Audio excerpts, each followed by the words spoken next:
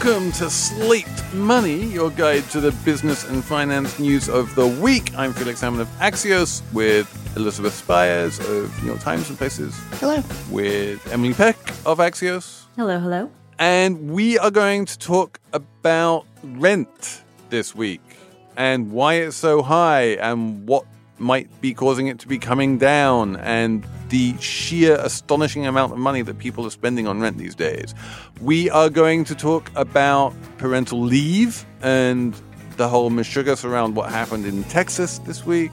We are going to talk about Josh wine. What is it and why is it so popular? We have a frankly awesome Slate Plus segment on tea. It's a good one this week. It's all coming up on Slate Money.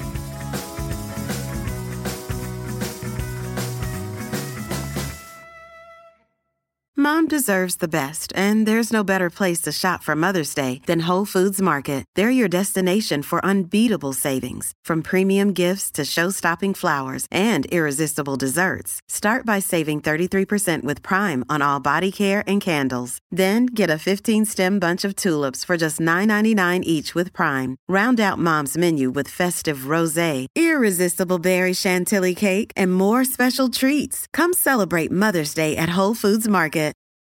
For the ones who work hard to ensure their crew can always go the extra mile, and the ones who get in early so everyone can go home on time, there's Grainger, offering professional-grade supplies backed by product experts so you can quickly and easily find what you need. Plus, you can count on access to a committed team ready to go the extra mile for you. Call, click Grainger.com, or just stop by. Grainger, for the ones who get it done.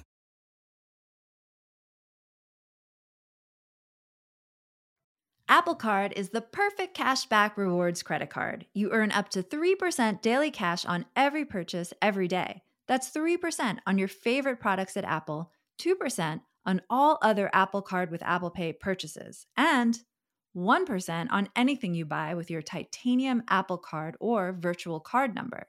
Visit apple.co/card calculator to see how much you can earn. Apple Card issued by Goldman Sachs Bank USA, Salt Lake City branch. Subject to credit approval. Terms apply. I feel like there's a significant difference of opinion between me and Emily and probably Elizabeth on the subject of the rent is too damn high. Why don't you kick us off, Emily, and basically tell us what is the news and how you see the rental housing situation right now? Okay. So the reason we're talking about this today is because there's this new Harvard report that came out. It's like 60 pages long, all about the rental market that shows half of all renters are now paying more than 30% of their income and utilities in rent. And a record 12.6 million Americans are spending more than half of their income on housing. I mean, I hate to use the rent is too damn high after that guy who ran for New York City mayor like more than a decade ago, but we all remember his slogan. Women can't afford to take care of their children, feed their children breakfast, lunch, and dinner. Our children can't afford to live anywhere. There's nowhere to go. Once again, why? You said it, the rent is too damn high. But the rent is too damn high. It soared in the pandemic, not initially, but by 2021, rents started increasing at rates that, really were kind of unheard of. And depending on the measure you look at, rents are now anywhere from like 20% to 40% higher asking rents than they were when the pandemic started. Now, inflation is coming down. We learned on Friday. We got even more numbers to show inflation coming down, and that's true of rental inflation. So rental rents are not rising at the pace they were before. And in fact, in some markets, rents are slightly coming down. Now, as far as to be fair to Felix is like, that's great news. Because at the same time, the rents are coming down, a lot of new rental properties are coming online. There's like a boom in multifamily building that has led to kind of a glut. And in some markets, there's a glut of these new rental buildings and vacancy rates are up. So you could paint what's happening now in the rental market as like kind of a good news story. But the fact is, I think it's not a good news story. Rents are way higher than they used to be. There are a lot of people spending most of their money on rent. And when that happens, that means they're not spending money on things like healthcare or food. And it also has led to record increases in homelessness. There's amazingly Emily. There's basically nothing in there I would disagree with. I think we're surprisingly aligned.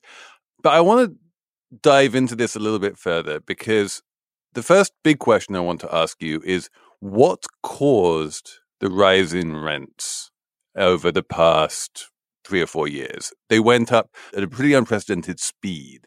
So why was that? So it was the pandemic. The pandemic led to a lot of people moved. A lot of people moved. They moved on their own, living by themselves. There was a lot of new household formation. People moved from, the cities out to the suburbs. People moved from small to big. There was just a lot of moving. And when there's a lot of moving, landlords can raise rents higher than if it's just a renewal. If it's a new lease, they can raise rents more. So a lot of that household formation drove the increase, is my understanding. Yeah. And I think this is one of the key things that's going on here is this concept of household formation, which is a slightly weird, nerdy thing that probably wants to get unpacked a little bit. Basically, if you are a teenager and then you move out of your home into your own apartment, that is a household formation. A new household has been formed. If you have 3 people who are living as roommates and then they're like, I don't want to be on top of these other people and breathing all of their air in the pandemic and I want my own place, then suddenly those 3 people, that one household with 3 people can become 3 households. The number of people is the same, but the number of households has increased. And as you say, if you say, like, I need a home office, I need more space, I need all of this kind of stuff that happened during the pandemic, all of that has the effect of basically increasing demand for a relatively fixed stock of real estate. Now, as you were saying, construction is actually booming or was booming, and vacancies are beginning to come up and people are trying to meet that demand. But yeah, a lot of this is behavioral. People wanting to, especially, I want to say this, like younger people moving to cities. You're not seeing the crazy rent inflation in most of the Midwest. It's mostly a coastal phenomenon. You are seeing it overall, especially over the last 20 years. If you look at the numbers for median rents, they've gone up 21% since 2001. And when you look at incomes for renters, they're only up 2% over the same period. And so that discrepancy is a big deal, even if you remove the pandemic factors. Mm-hmm. Yeah, this is a long-term trend. That's a really good point. This has been going on for, the past 20 years. Right. And part of the reason why it's been going on for the past 20 years is because there is this kind of deep structural difference in America, which there isn't in most countries, between owner-occupied housing and rental housing. Rental housing in general is housing that was built with the specific purpose to be rental housing. And most renters live in buildings that were specifically constructed as rental buildings. And most owners live in buildings that were specifically constructed to be sold as an owner-occupied building. So it's like 2 different classes of building. And if you look at the construction history over that 20 years that Elizabeth was talking about, the amount of housing that was built to be sold vastly outpaces the amount of housing that was built to be rented. And so this helps to explain why there's such a big shortage of rental housing. The 2 asset classes are kind of not nearly as fungible here as they are in other countries. And then people get upset when, big private equity companies come in and buy up single family homes in Arizona and start renting them out. And they say, this is terrible. And it's not terrible. They are increasing the rental housing stock, which is exactly what America needs right now. Yeah, I would also say so there are these 2 classes, building for rental and building for sale. But within the building for rental market, another change has been going on that is particularly harmful to lower income Americans. And that is the rental stock is shifting and there's more high price rentals being built and more low price rentals are sort of going away. I think the Harvard report said like the market lost like 6 million units renting for less than $1,000. I don't know over what time period, but what's happening is the people building multifamily rentals are targeting higher income people, just like in a lot of places, in a lot of areas of the economy. And the affordable housing, affordable rentals are really going away. Either they're becoming dilapidated or they're getting, revitalized as just higher priced units. So within the rental market, even as the good news of like rents aren't going up and even coming down in some areas, a lot of that's confined to these like much higher price rentals that lower income Americans, even if the prices of those rentals come down a little bit, they still can't afford them. Yeah, and I think people don't realize, how vast that problem is for lower income renters. But when you consider that, 26% of renters make less than $24K a year, that's a huge swath of the population. Yeah, these are very low income. Renters in the US are fairly low income group, though there are these, like you guys were talking about, younger people who make more money moving to the cities who are renters. But overall, this is a primarily lower income group. Yeah, again, this is also related to the household formation thing, right? That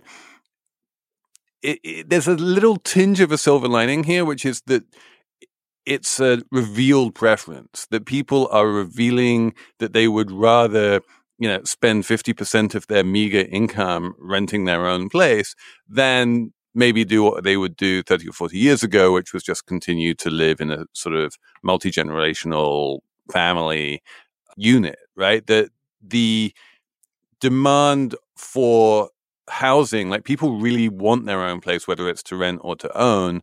And that is driving a lot of this. And, the stock of renters is not a fixed demographic number, right? For any given number of humans, the number of like renting households can fluctuate quite a lot. And I think one of the things we saw during the pandemic, and indeed one of the things that we've seen over the past 20 years, is that the number of renters per million Americans has been sort of going up. The households per person, if that's a weird sort of metric that you can think of, has been going up.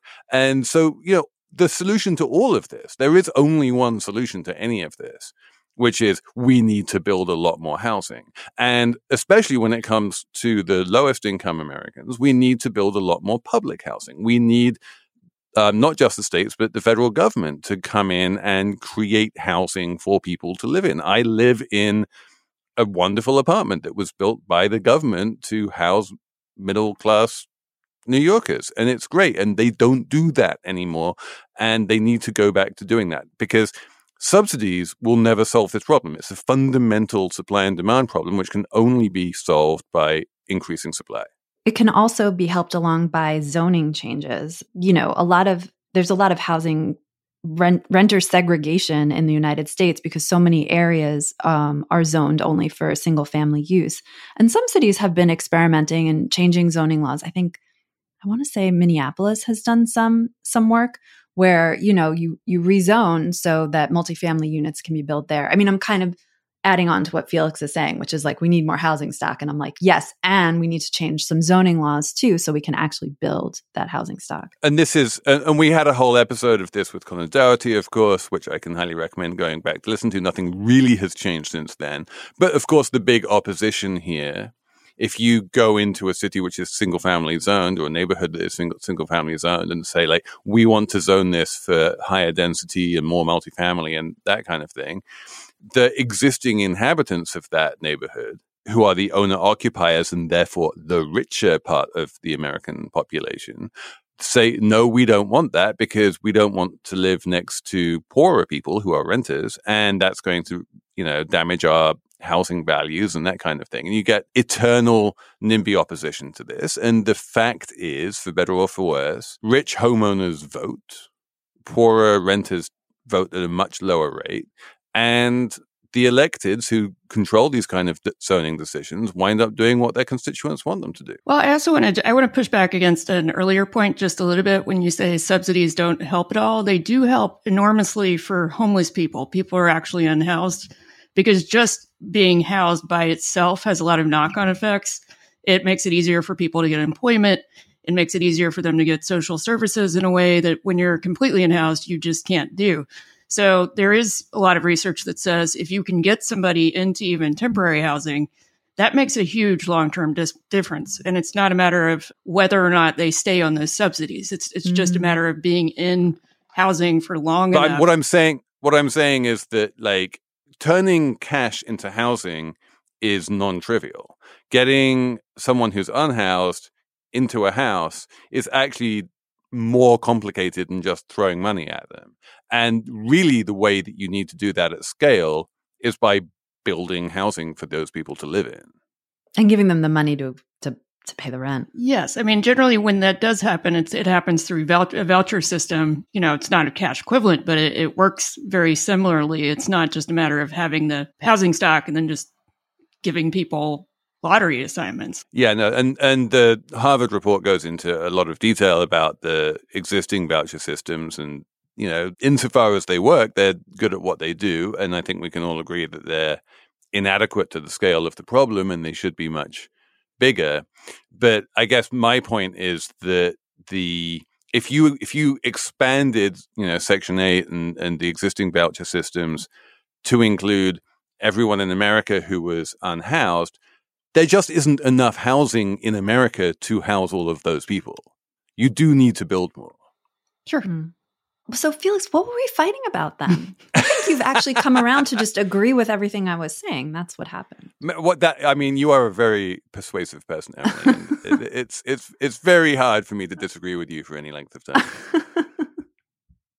Okay, I'm going to take a quick tea break here. And when we come back, we're going to talk about parental leave. If you, on the other hand, find the ad break annoying and not an opportunity to make yourself a cup of tea, then sign up for Slate Plus. Emily, you are a Slate Plus subscriber. Why? The question is not why subscribe to Slate Plus. The question is why wouldn't you subscribe to Slate Plus, Felix? Okay, first of all, if you subscribe to Slate Plus and you love Slate Money and other podcasts, there are no ads on any of it. No ads. Plus, you get unlimited access to everything on slate.com. You don't hit a paywall or anything like that, which is actually really nice. Slate has some really good stories lately. There's this one I read yesterday where they tell you the exact right time to do everything in your life, from like when to get up and when to eat lunch and when to exercise. They said 7 a.m. is the ideal time to get up. Anyways, and you also get bonus podcast content. For this episode, our Slate Plus was about tea, and you taught everyone listening who was smart enough to sign up for Slate Plus about tea and the proper way to make tea. Anyways, sign up for Slate Plus.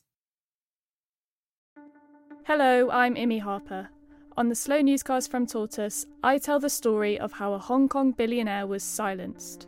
I got bombs thrown into my house. I got people came here, ransacked my computer. And I got people threatening me. I got this and that, but I'm safe. And what it reveals about the freedoms Hong Kong no longer enjoys.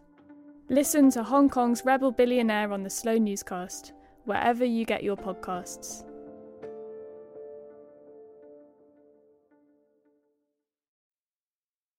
Emily? Yes.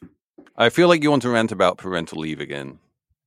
Yes, of course. And I have an excuse. Okay, tell me. So this past week, there was a public relations disaster at a company called Kite Baby. That's Kyte Baby. It's this very Texas small business owned by a woman. It bills itself as woman-owned.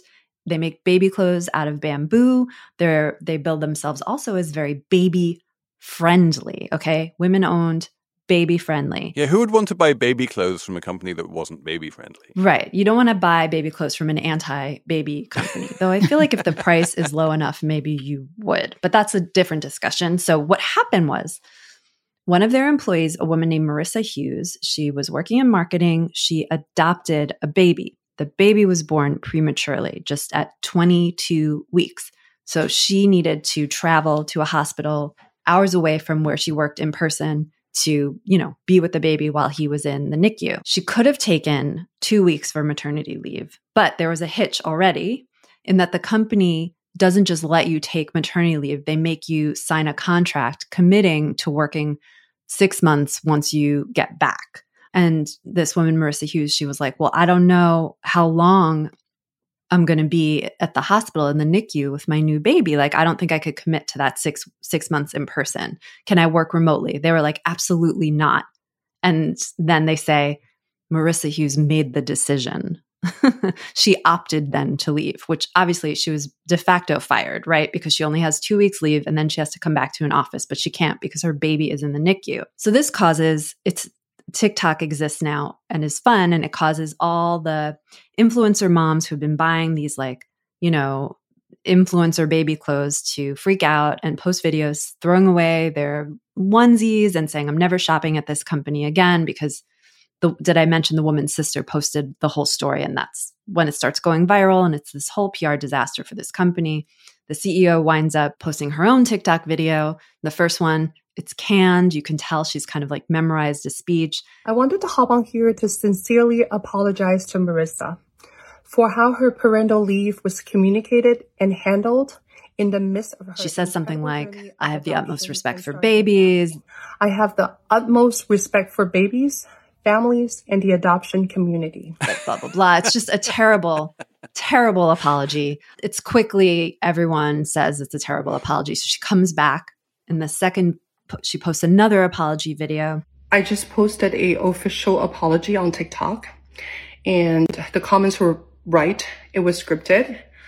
I memorized it. And this time she's got no makeup on, and she's almost like breathless. Oh, like, I'm back again, and I'm doing it again. I'm apologizing again because the first apology wasn't a good one. I admit I memorized it. Da, da, da, da. And she says, the company will take another look at its policy and see what can be fixed and, blah, blah, blah. I'm sorry, and I would, rethink about the whole thing and review our company's HR policy. But she doesn't really acknowledge, the heart of the problem, which is like 2 weeks maternity leave. 2 weeks parental leave is not enough leave. And that's not the problem of this one little company. It's, it's a big, broad societal problem. And the other issue that we talked about when we prepared for this show, because we don't just throw it together, is that this is yet another case of, a girl boss kind of failure. Because this woman, the CEO, is supposed to be a proud mom and all this, but at the end of the day, she's not treating the other proud moms very well. So big real issue here is not, relatively young first-time CEO makes a mistake and has to apologize for it. So much as it's that this mistake is one that is even possible to make. That it is possible for a company in Texas to have a policy saying, well, you get 2 weeks if you're lucky, but you have to sign a contract saying you'll come back to the office for at least 6 months. And in basically no other developed country in the world would that be the case. In America, it's on the companies to give parental leave, and it's up to them to decide how much to give, and that comes out of their bottom line. And if you're a, money-losing startup, then it can cost you a lot of money to give parental leave, especially when, as in the case of Kite Baby, most of your employees are, in that kind of demographic that's likely to get pregnant. And so what we really need is a system where it's not on the company to make these decisions. And in fact, it's just benefit that is provided by the government, which happens everywhere else. That's right. And we should say, I guess we could say that the United States has an unpaid leave law, but it leaves out a lot of employees because it only kicks in if you've worked someplace for a year. And if you work at a company, I think it's with more than 50 employees. So it leaves out a lot of people. And also because it's unpaid, it doesn't cost the government anything. Like the point about government mandated parental leave is that the government should pay for it. Yes. In the states that have these policies, I think it's like a handful right now, maybe like 5 or 6. The leave is paid for from payroll taxes. So like in New York, where we all live, I pay every month. It's not a lot of money, a payroll tax. And if I need paid leave, not just if, have a baby, but if I need to take care of a relative or something like that, I can take paid leave from the state. It doesn't cover my whole salary or anything, but some portion of it. What kind of maternity leave did you take, Emily?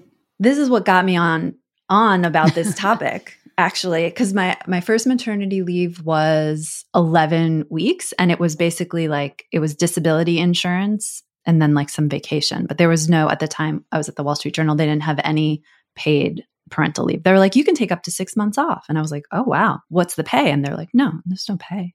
You get 4 weeks full pay through disability, 2 more weeks at 60%, and then good luck. Yeah, I had 2 months on disability, and my husband was at the Daily News at the time, had no paternity leave and only 2 weeks of vacation.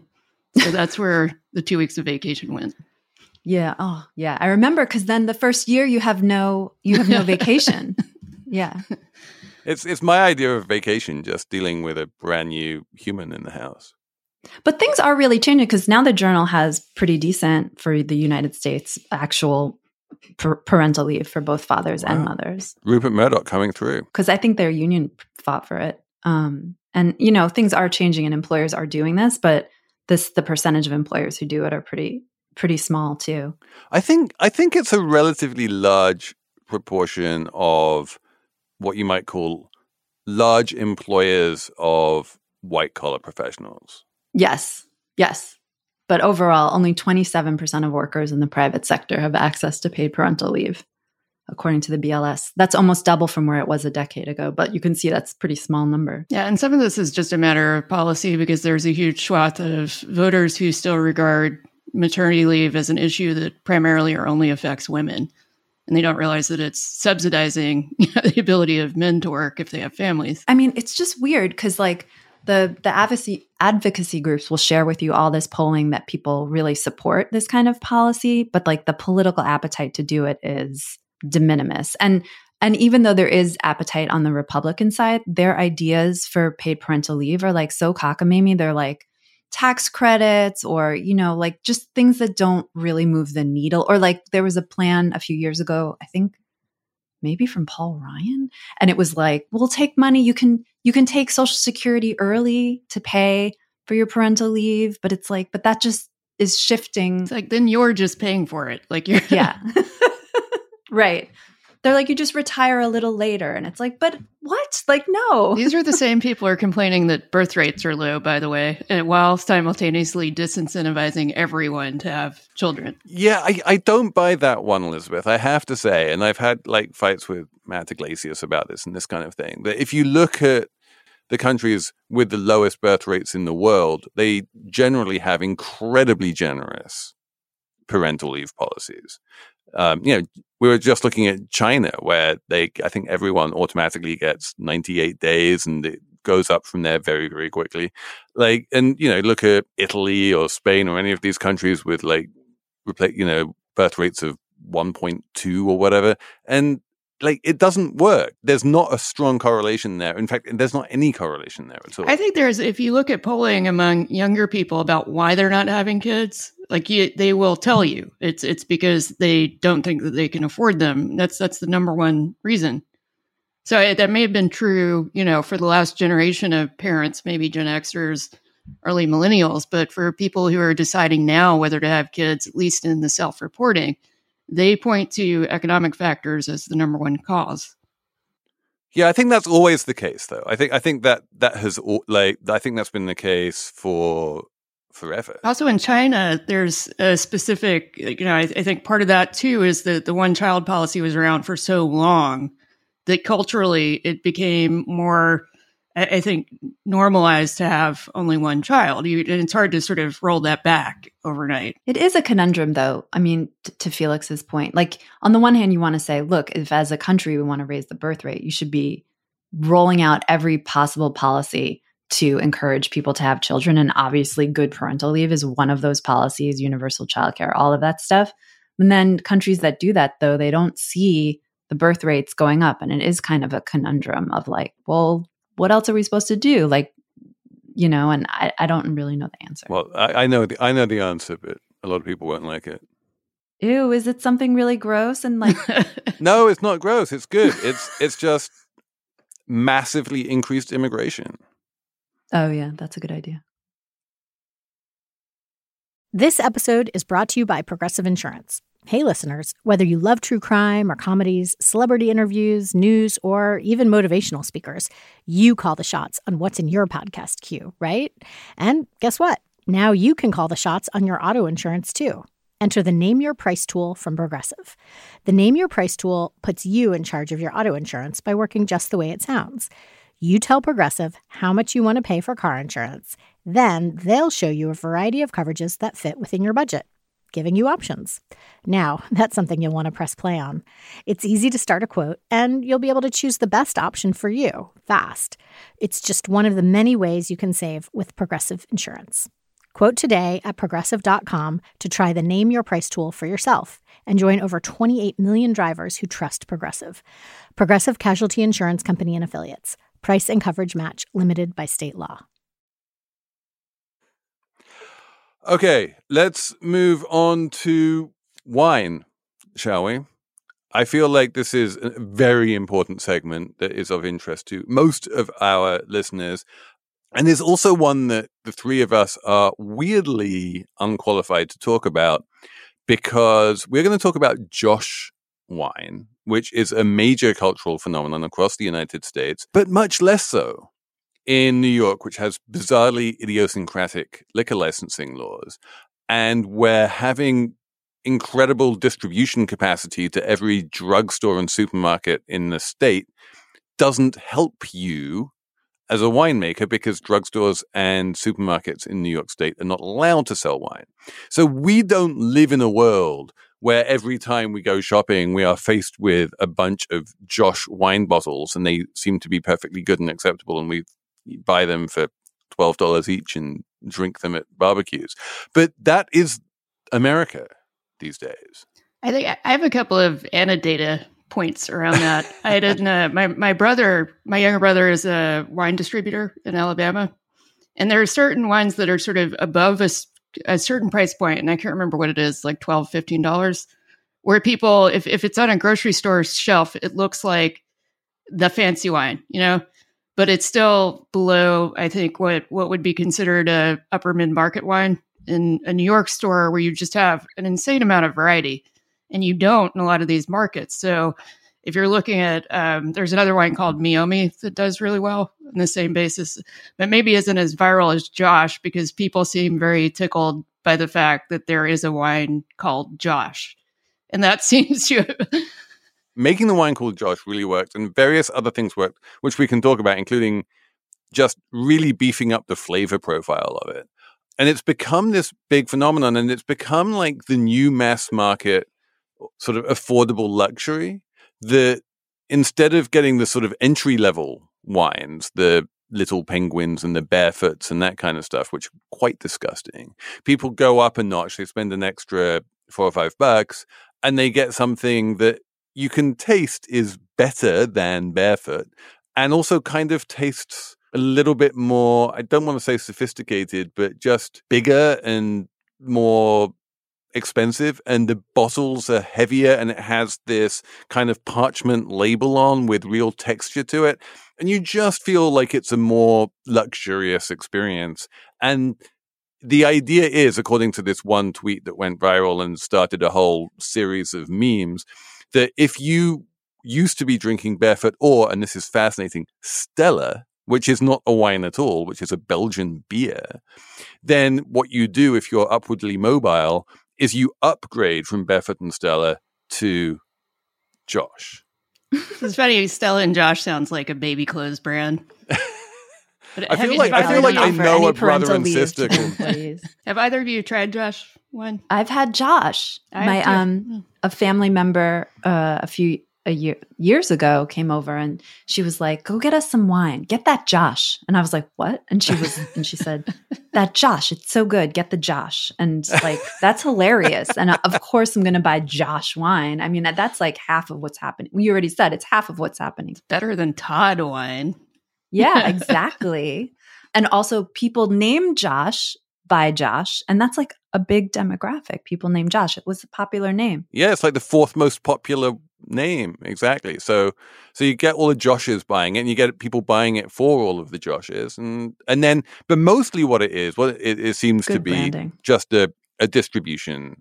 They've really cracked the ability to make basically infinite quantities of this stuff and get it distributed to every corner of the United States. And that is a really, really, impossible thing to do if you're a real winemaker. If you have a vineyard somewhere with a finite number of vines and you make a bunch of wine from that vineyard and then try and sell it to people, eventually you've sold the wine, and that's that. Josh is not really a wine in that sense. It's more of a brand, and they just buy a whole bunch of grapes from all over Northern California, and they do a whole bunch of weird scientific stuff to those grapes with various additives and what have you. And then eventually what comes out the other end is a very, very consistent juice that you can sell in as much quantity as you like. And it's a curious corner of the wine world, right? This kind of mass-produced wine, which if you look at the sort of revealed preference of Americans, like the wines that do well, the wines that do well are really not the wines that like all of the cool wine drinker type people like. They're not the wines that we're all faced with in New York, the minerally whites and the lower alcohol reds and the grower champagnes and that kind of stuff. It's the big red Cabernets and Syrahs and Merlots from California and the super buttery oaky Chardonnays, and they're all very high alcohol. And that's what people like. I'm surprised. It's weird that wine isn't like every other kind of alcohol, mass-produced, like branded. It's just this small market, small batch kind of a thing, actually. Because when you think about, when you were describing Josh, that's like everything. Well, most of it is mass-produced. Most of it is Josh, to be honest. Like in terms of the market, most of it is branded, mass-produced stuff. Oh, okay. And like when you think of winemakers, and if you were to see, my wine cellar at home and look at all of the labels and see all of the winemakers, you'd be like, oh, isn't this lovely, like artisanal handmade product? But the fact is that I'm an outlier. Like that is not what most wine is. Don't you think part of it, too, though, has to do with import rules and the cost of importing? Because California wines have a certain profile, but, it's easier to sell in the U.S. U.S.-made wine. Depends on where you are, interestingly enough. One thing that any New Yorker will tell you is that French wine is cheaper than Californian wine, partly because it is cheaper to ship wine from France to New York than it is to ship wine from California to New York. Literal shipping on a ship, on a boat, is much cheaper than overground shipping, which is what you need to do from California. In California, you're right, it's much harder to get French wines, but that's also because California is a wine region, and wine regions always prefer their own wines. So it's complex. I don't think that's the main reason, but it is part of it is that, California is the wine country of America. And so California style wines tend to be more enjoyed in America. I think that's true. I also wonder, so I seem to remember a couple of years ago, Josh had an actual broadcast commercial. And it showed, one of the people who are involved with the family, who Josh is named after so is related to whoever the original Josh is, holding up the bottle and saying, this is part of my family heritage, blah, blah, blah. But the last time I think I saw an advertisement for wine on, a national broadcast channel, it was, from my childhood. And it's pseudo kind of Bartles and James commercials James. Martini and Rossi? Yes. Is that something? Yes. Mondavi, the sort of lower end Mondavi wines. Yeah, it's Josh is the new Mondavi, really. Mondavi became Two Buck Chuck, and Two Buck Chuck became Josh. Like there's in between there was Barefoot somewhere along the line. There's always like a big wine brand, and it changes every decade or so. I did want to come in and just note a little bit of the stuff that not only are you allowed to put into wine in order to standardize the flavors and make sure there's no vintage variation or bottle variation or anything interesting like that. Not only are you allowed to do this, but actually technically under American law, you are not allowed to reveal that you're doing it. The reason why companies like Josh don't talk about all of the additives in their wine is because they're not allowed to. There's a whole weird rule about that.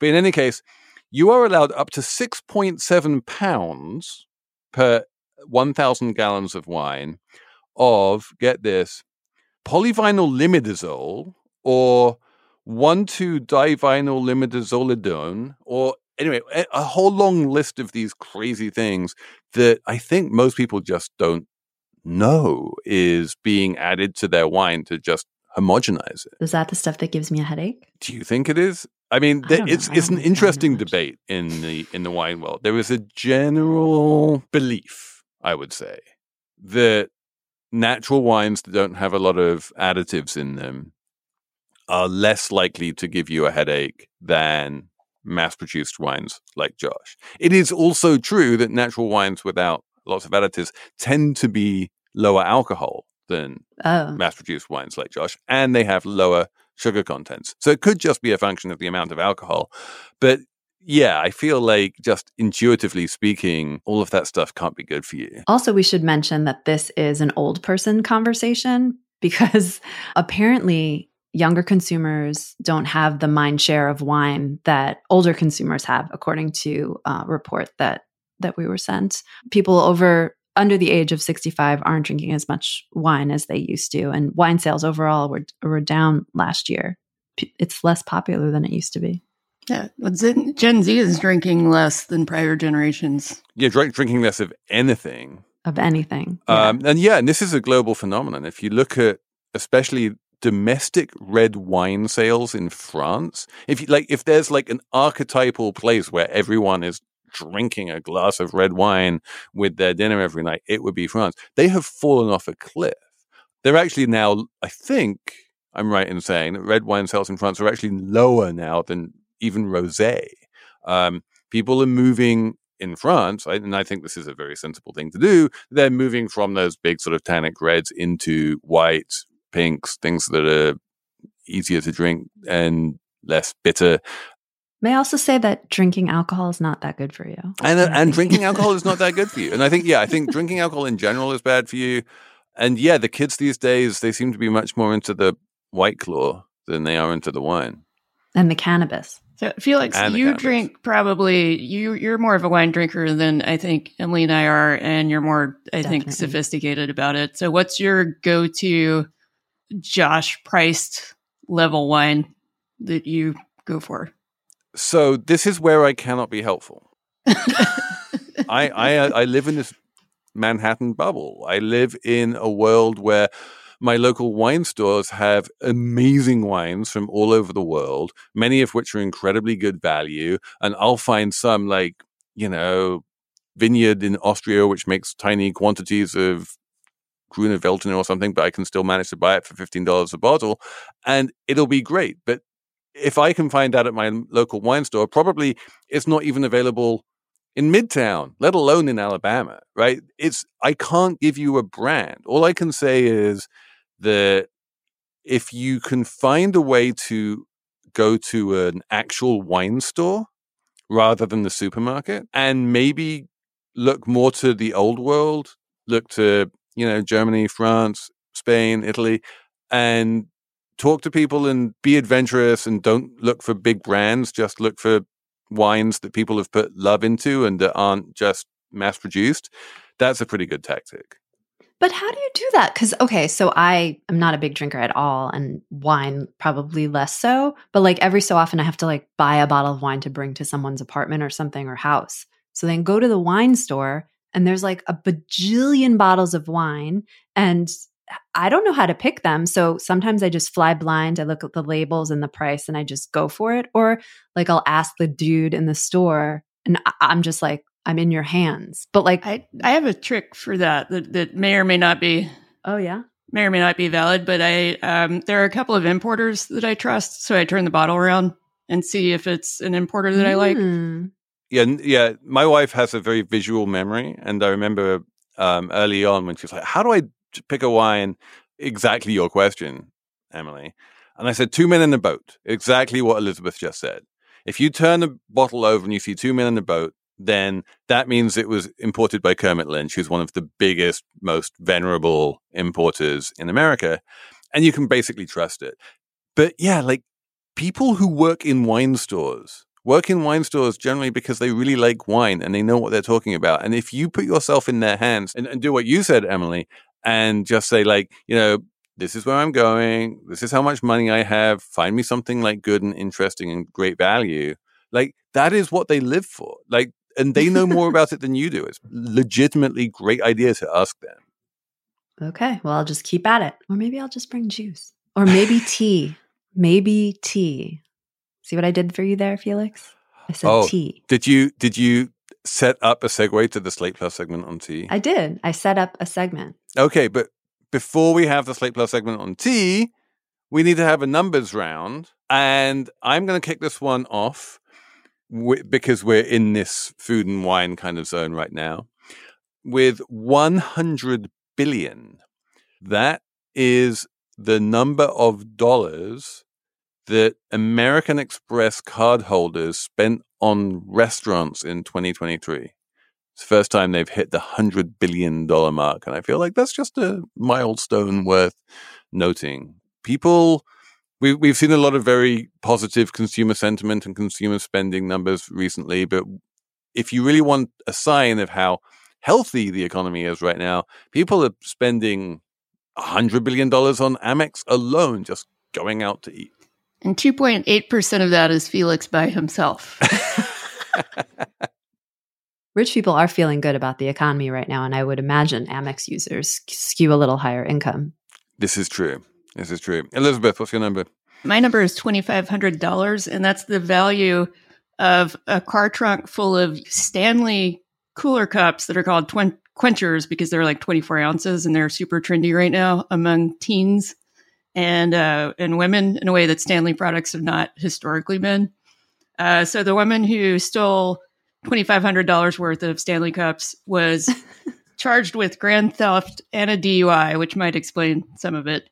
But so this sent me down a rabbit hole around Stanley. And in 2023, Stanley is projected to make $750 million in revenue.